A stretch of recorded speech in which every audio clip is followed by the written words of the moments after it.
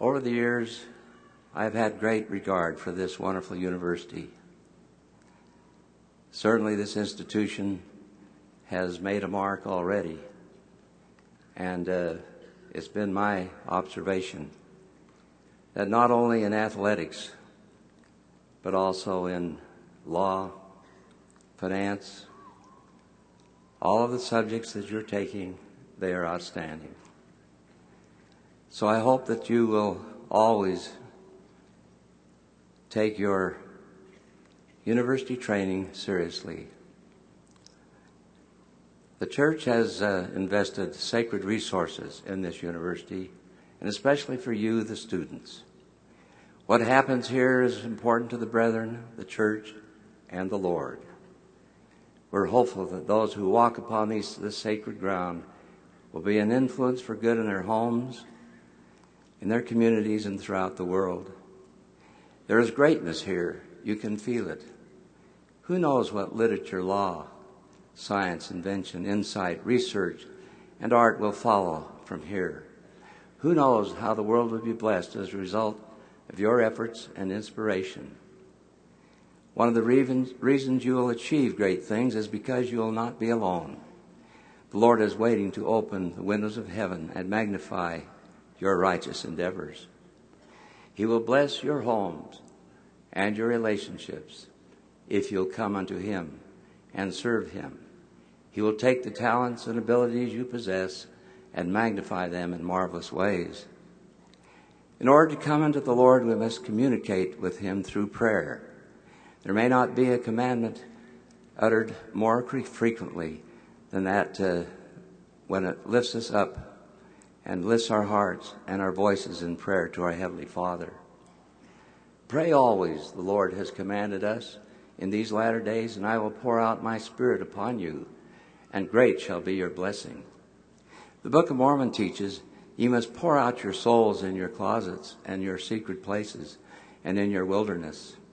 The Apostle Paul teaches that we should pray without ceasing, and in everything give thanks. Jesus the Christ, our exemplar, often prayed to His Father. If the Savior of all mankind felt such a need to supplicate the Father, how much more should we lift up our voices in prayer? Every person here today lived at one time in heavenly realms. We walked with our Heavenly Father. We knew Him. We heard His voice. We loved Him. And although we were eager to enter mortality and continue our progression, we must have regretted the separation that would accompany. We must have sorrowed that a veil would cover our eyes and the bright memories of our lives would be cloaked in forgetfulness of mortality. How we must have yearned to stay close to our Heavenly Father. How we must have covenanted to ever reach after Him and commune with Him. Undoubtedly, our separation from the Father was softened when our Heavenly Father promised that as we sought after Him in prayer, He would reach towards us. Now we are here. Our memories of our pre-existence are dim and dark. We have forgotten those things supposed we could never forget. Unfortunately and tragically, we sometimes even forget our Heavenly Father, whom we love so dearly. May I ask you today to consider the effectiveness of your prayers. How close do you feel to your Heavenly Father? Do you feel that your prayers are answered? Do you feel that the time you spend in prayer enriches and uplifts your soul? Is there room for improvement? There are many reasons our prayers lack power. Sometimes they become routine. Our prayers become hollow when we say similar words in similar ways over and over so often that the words become more of a citation than a communication. This is what the Savior described as vain repetitions. Such prayers, He said, will not be heard. Our beloved prophet, President Gordon B. Hinckley, has observed that the trouble with most of our prayers is that we give them as if we were picking up the telephone, and ordering groceries. We place our order and hang up. We need to meditate, contemplate, think of what we are praying about, and for then speak to the Lord as one man speaketh to another. Do your prayers at times sound and feel the same? Have you ever said a prayer mechanically, the words pouring out as though cut from a machine? Do you sometimes bore yourself as you pray? Prayers that do not demand much of your thought will hardly merit much attention from our Heavenly Father. When you find yourself getting in a routine with prayers, step back and think. Meditate for a while on the things for which you're really grateful. Look for them. They don't have to be the grand or glorious. Sometimes we should express gratitude for the small and simple things like the scent of the rain, the taste of your favorite macaroni and cheese recipe, the sound of a loved one's voice. Thinking of things we're grateful for is a healing balm. It helps us to get outside of ourselves. It changes our focus from our pains and our trials to the abundance of this beautiful world we live in. Think of those things you truly need. Bring your goals and your hopes and your dreams to the Lord and set them before Him. Heavenly Father wants us to approach Him and to ask for His divine aid. Explain to Him the trials you're facing. Set before Him your righteous desires. Our prayers can and should be focused on the practical and everyday struggles of life. If we're commanded to pray over flocks, then why should we not pray over our finals? If we should pray over our crops, then why not other important challenges we face? Some believe that the more eloquent a prayer, the more effective. Too often these prayers are not so much meant for the ears of the Almighty as they are for the ears of the audience. Do you want to commune with the Infinite? Then approach Him in reverence and humility. Don't worry so much about whatever your words are, whether they're polished or not. Worry instead about speaking from your heart. In faith, set before Him your righteous desires and your petitions, knowing that He will hear you. Another reason many prayers have little power is that they lack faith. We approach our Heavenly Father like a child who asks something of his parents, knowing they will refuse. Without faith, our prayers are merely words. With faith, our prayers connect with the powers of heaven and can bring upon us increased understanding, hope, and power. If by faith the worlds were created, then by faith we can create and receive the righteous desires of our heart. What is faith? Faith is absolute confidence in that which is in absolute conformity to the will of heaven. When we combine that confidence with absolute action on our part, we have faith. Faith without works is dead. Sometimes we expect Heavenly Father to answer our prayers. When all is done and said, we utter a prayer. The doors of heaven will be closed to those who hold out their hands, waiting for the blessings of heaven to drop from heaven upon them. The legendary football coach Newt Romney implied the same principle when he said, I found that prayers work best when you have big players. The powers of faith are activated by action. We must do our part. We must prepare. We must do all that we can and all in our power that will be blessed for our efforts. Prayer is a private matter between you and our Heavenly Father. Both He and you know when you have done what you can. Do not give up a thought as to whether or not your best compares with others. In the eyes of Heavenly Father, that doesn't matter. When you have absolute confidence in things that are in conformity to the will of God, and you act with all your power to achieve them, then will you ask, and it shall be given you. Seek, and ye shall find. Knock, and it shall be opened unto you. Perhaps one of the great challenges the church faces in our day is that of prosperity. President Brigham Young said, the worst fear I have about this people is that they will get rich and forget God. This people will stand mobbing, robbing, poverty, and all manner of persecution and be true.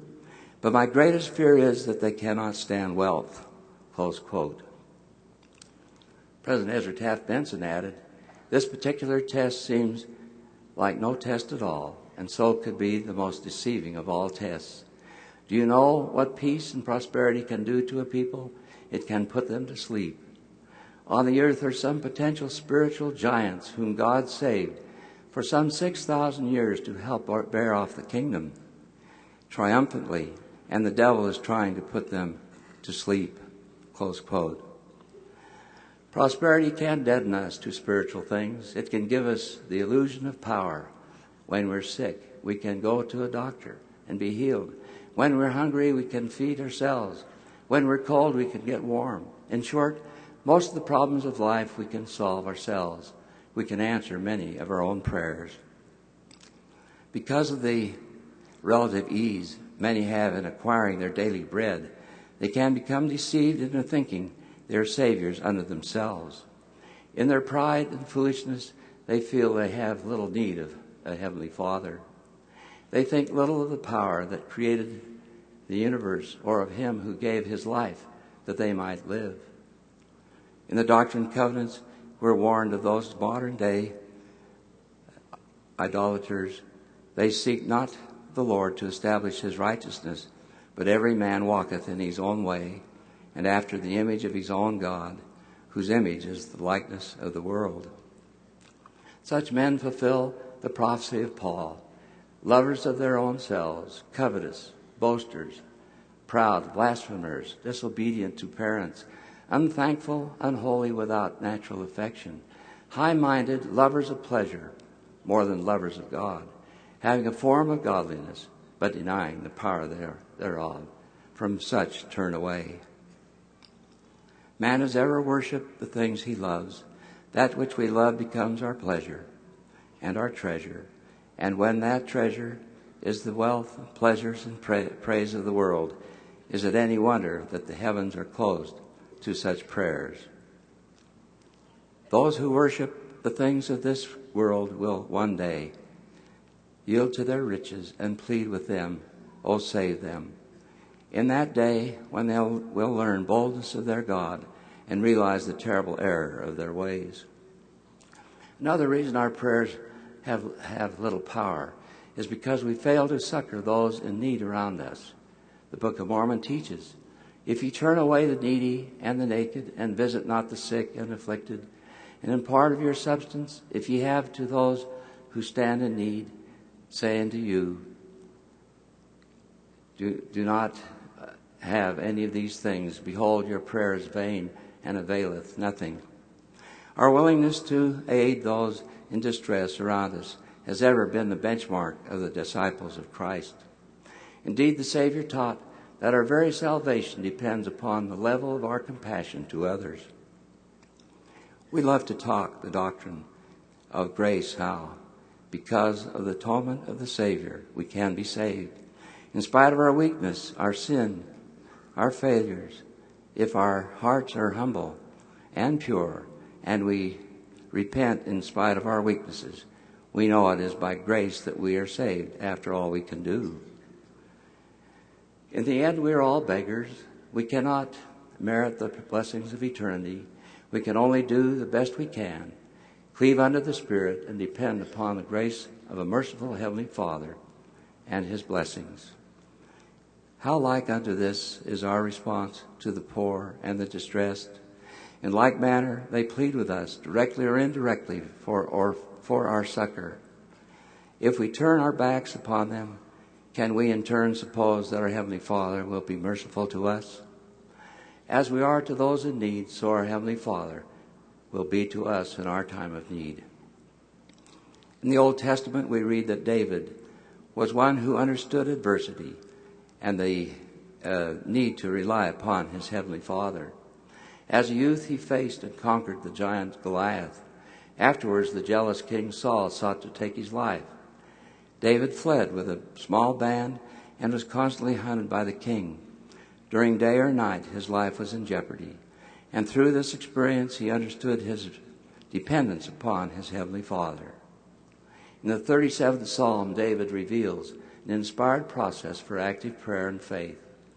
It is a step-by-step process that may serve as a pattern for us to follow as we seek to increase our faith and improve the efficacy of our prayers. Fret not is the first step. Fret means to worry or to brood about something. The first thing we must do is stop worrying. When we worry about the future, we create unhappiness in the present. Righteous concern may lead us to take appropriate action, but worrying about things we cannot control can paralyze and demoralize us. Instead of worrying, focus on doing all that you can and then leave the worrying to your Heavenly Father. If your heart is right with Him, He will take care of the worry and the fear. We must learn to fret not. The second step is to trust in the Lord. Why should we trust in Him? Because He is our loving and all-wise Father in heaven. Because He is the giver of all good gifts. Because He knows us and wants us to be happy, successful, and to return to Him. God is in His heavens. He is perfect. He loves us. I remember many times my dear mother trusted in our Heavenly Father for my safety. I played quarterback at East High School and running back at the university. During all that time, don't think my mother ever stopped praying for my safety. She trusted in our Heavenly Father and depending on Him to protect me from major injury during the games. Although I had my share of bumps and bruises, I never had a major injury. I suppose my mother breathed a sigh of relief when I told her that I was going to leave the football field for a season. I met with my beloved Bishop, Marion G. Romney, who later was a member of the First Presidency of the Church, and expressed a desire to him to serve a full-time mission. But that short, worry-free season soon ended when I was called to serve in the German-Austrian mission. 3 months after I arrived in Salzburg, the mission was changed to the Switzerland-Austrian mission. The year was 1937. I arrived in Salzburg, Austria at the very time Hitler was amassing 300,000 troops on the border for his Anschluss, or his invasion of Austria.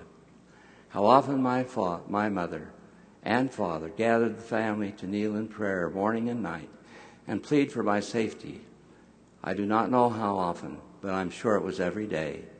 What I do know is that I felt the influence of those prayers.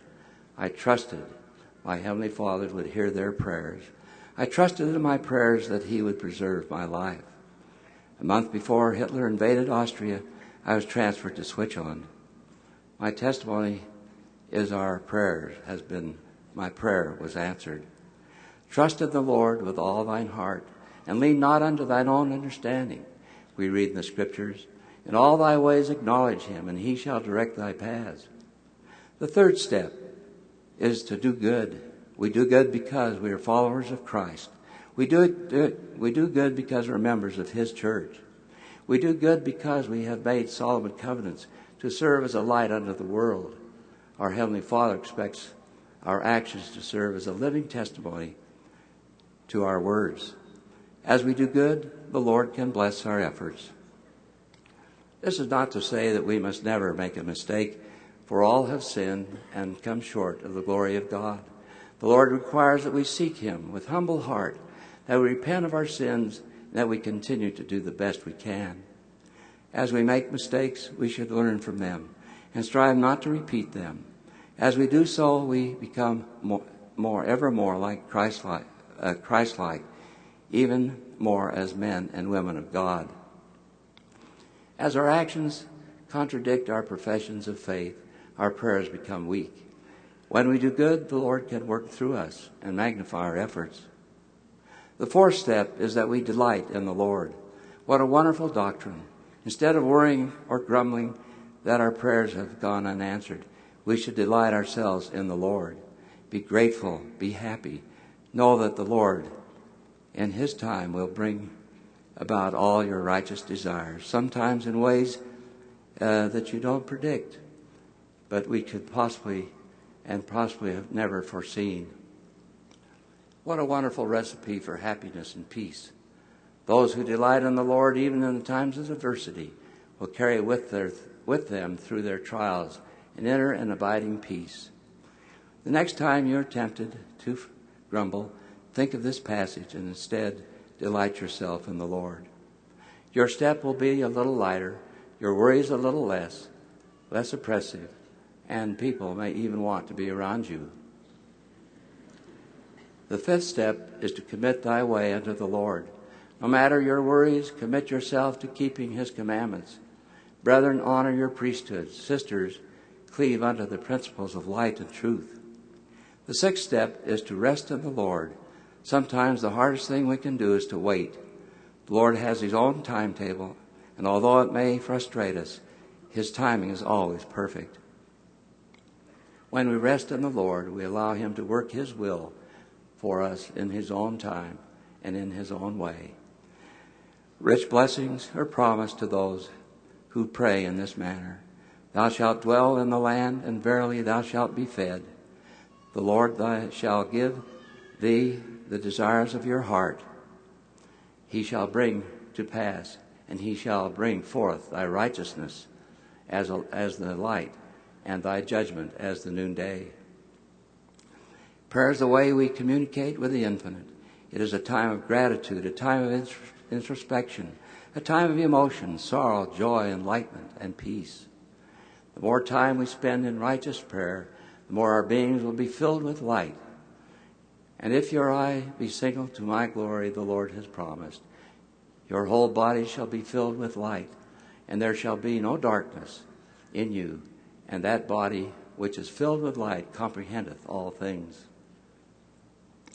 The more our souls be filled with light, the more we become like our Father in heaven. The more we are capable of feeling the fruits of the Spirit. This light grows within us, often slowly. It banishes the darkness of this mortality.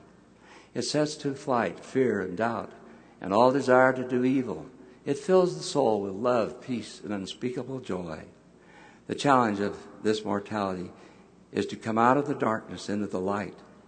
Through prayer, the light of the Spirit gets distilled upon us, line upon line, precept upon precept, until, as President Brigham Young taught, the Holy Spirit opens the vision of the mind, unlocks the treasures of wisdom, and we begin to understand the things of God.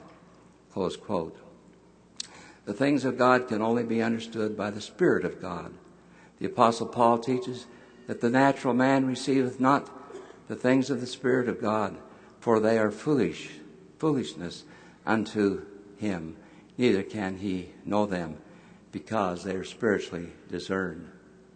In the Book of Mormon, we learn again and again people who fell away from the light and embraced darkness because of unbelief. They could not understand the Word of God, and their hearts were hardened. As we commune with our Father in heaven, with humble prayer, our hearts receive the gentle outpouring of the Holy Spirit. That which is of God is light, the Lord tells us, and he that receiveth light and continueth in God receiveth more light, and that light groweth brighter and brighter until the perfect day. Those who do not save this light ever struggle with disbelief.